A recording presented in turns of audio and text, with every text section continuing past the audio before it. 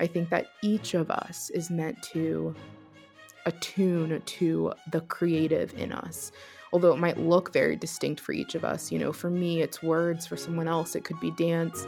But I think our humanity demands the creative, and I think good spirituality asks a kind of artistry in each of us. Welcome to the Jesus Storybook Bible Podcast, a place where we remind you that grace can rewrite any story, that hope shines a light through our darkest moments, and that God's love changes lives. Here's your host, New York Times bestselling author, Sally Lloyd Jones. Hello, I'm Sally Lloyd Jones, author of the Jesus Storybook Bible, which tells the story of God's never stopping, never giving up, unbreaking, always and forever love. Welcome to the show. Most of the names for God in the Bible are ones God gives himself. But there's one name for God that was given to him by an Egyptian slave called Hagar, and it's one of my favourite names of all. Hagar said of the God who spoke to her, "You are the God who sees me." It's so beautiful. To see someone, to truly see them, takes time, takes love. Georgia O'Keeffe put it this way: "Nobody sees a flower, really.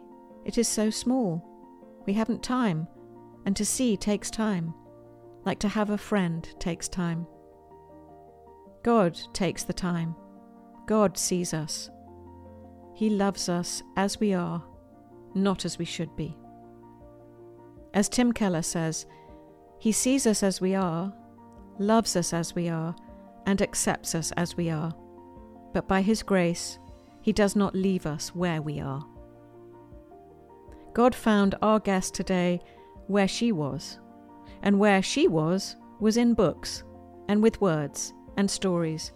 God met her through books and the written word. How fitting, because what is that other beautiful name God has? The Word. John 1 says, "In the beginning was the Word, and the Word was made flesh, and dwelt among us, and we beheld his glory, the glory as the only begotten Son of the Father, full of grace and truth." Our guest today is Cole Arthur Riley. She's a writer and the creator of Black Liturgies, and she loves words, and she loves stories because she knows their power. She shares how her journey led her through books to faith. She talks about how stories aren't all about answering the questions, but more about raising the right questions. So it's really no surprise that she is a woman after my own heart, and I found what she had to say so inspiring and thought-provoking and encouraging. And I know you will too. So without further ado, please welcome my friend, and now yours, Cole Arthur Riley. Hi, my name is Cole Arthur Riley. I'm a writer and the creator of a project called Black Liturgies, where I connect Black thought and spiritual practices with the practice of written prayer. And I was born and for the most part raised in Pittsburgh, but I currently live in Ithaca, New York, serving as the spiritual teacher in residence at Cornell University.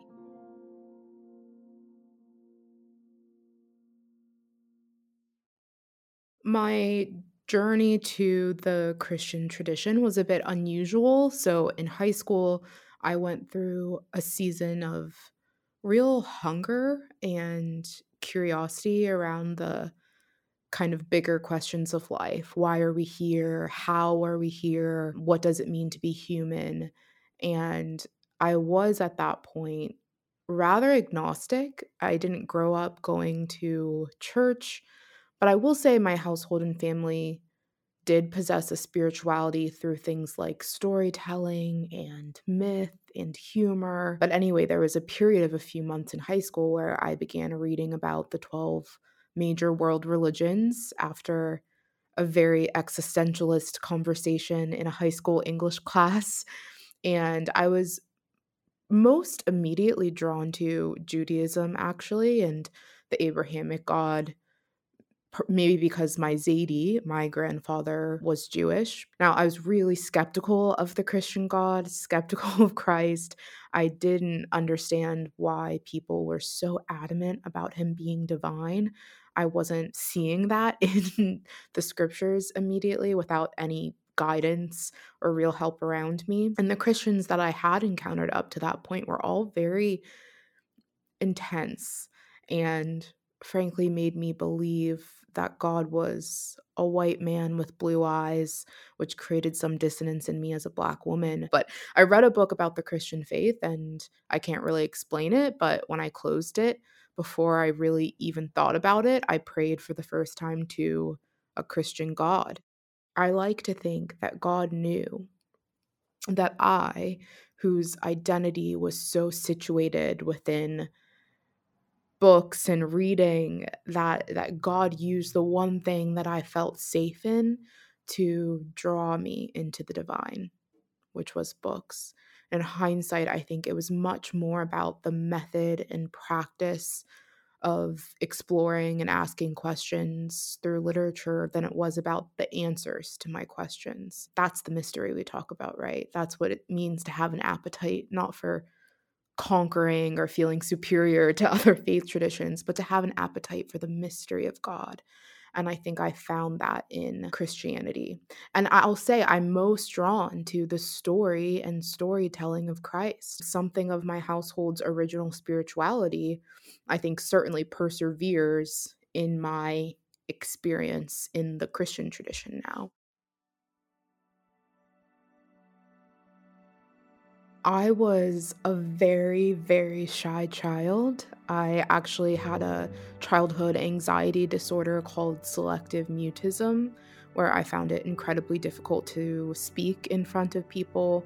And this went on until I was about 6 or 7. And writing for me was a necessary form for self-expression. And even after age 7, I remained very, very shy.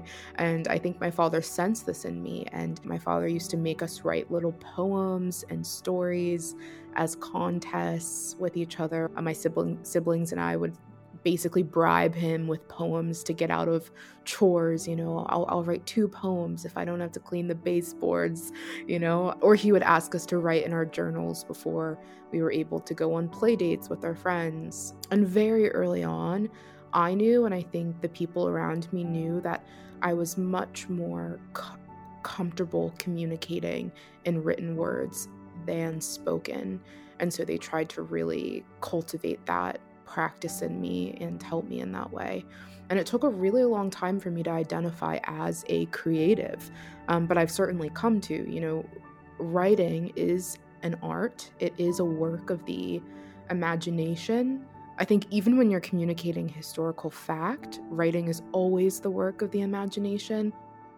I am currently serving as the executive curator for the Center for Dignity and Contemplation, which creates and curates spiritual formation resources such as Black liturgies. And I now work directly with Cornell University as the spiritual teacher in residence, so offering programming and resources to support the spiritual lives and formation of students and staff and faculty.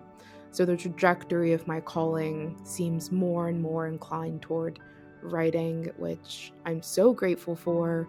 I know a God who sees me in the fullness of who I am, who sees me in my Blackness and sees beauty amplified in my Blackness and doesn't ask me to diminish it in order to find belonging. And I think that is really what is holding Black liturgies together in the end. It's like this pursuit of an embodied, emotional, spiritual belonging. And for me and, my story with reading and writing, I was always going to get there through writing. It was always going to be words for me. So I just happened to be creating a space of words.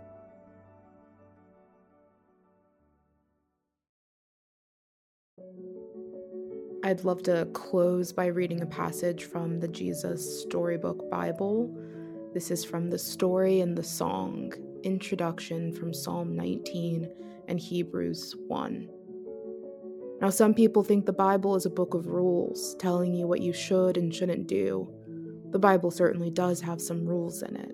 They show you how life works best. But the Bible isn't mainly about you and what you should be doing.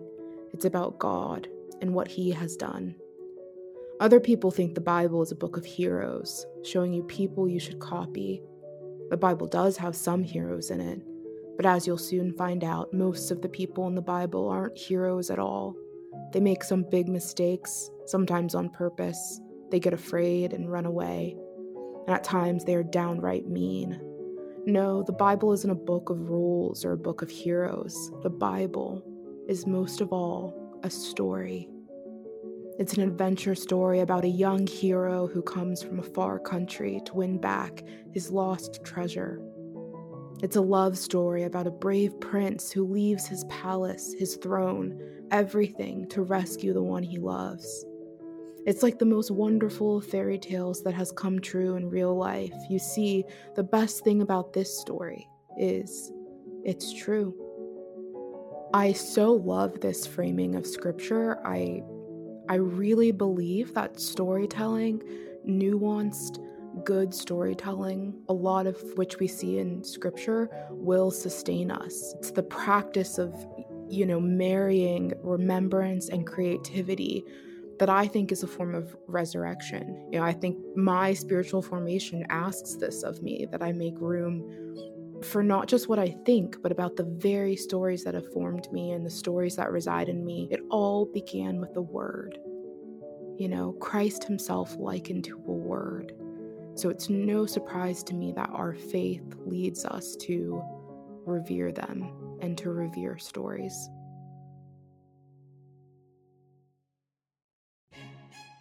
You can get the Jesus Storybook Bible wherever books are sold.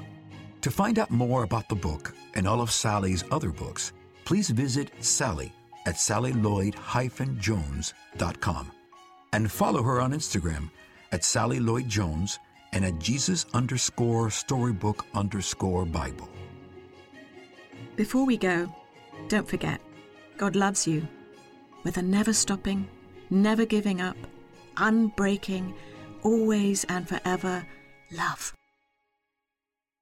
Oh, hello, it's me again, Sally. I'm just popping back briefly to say two things. The first thing is, don't forget to subscribe to the show, because that way you'll get the stories straight to your phone. And the other thing is, while we're at it, would you rate the show and leave us a review? That would be so great, because it helps other people find the show too. I really appreciate your help. Thank you.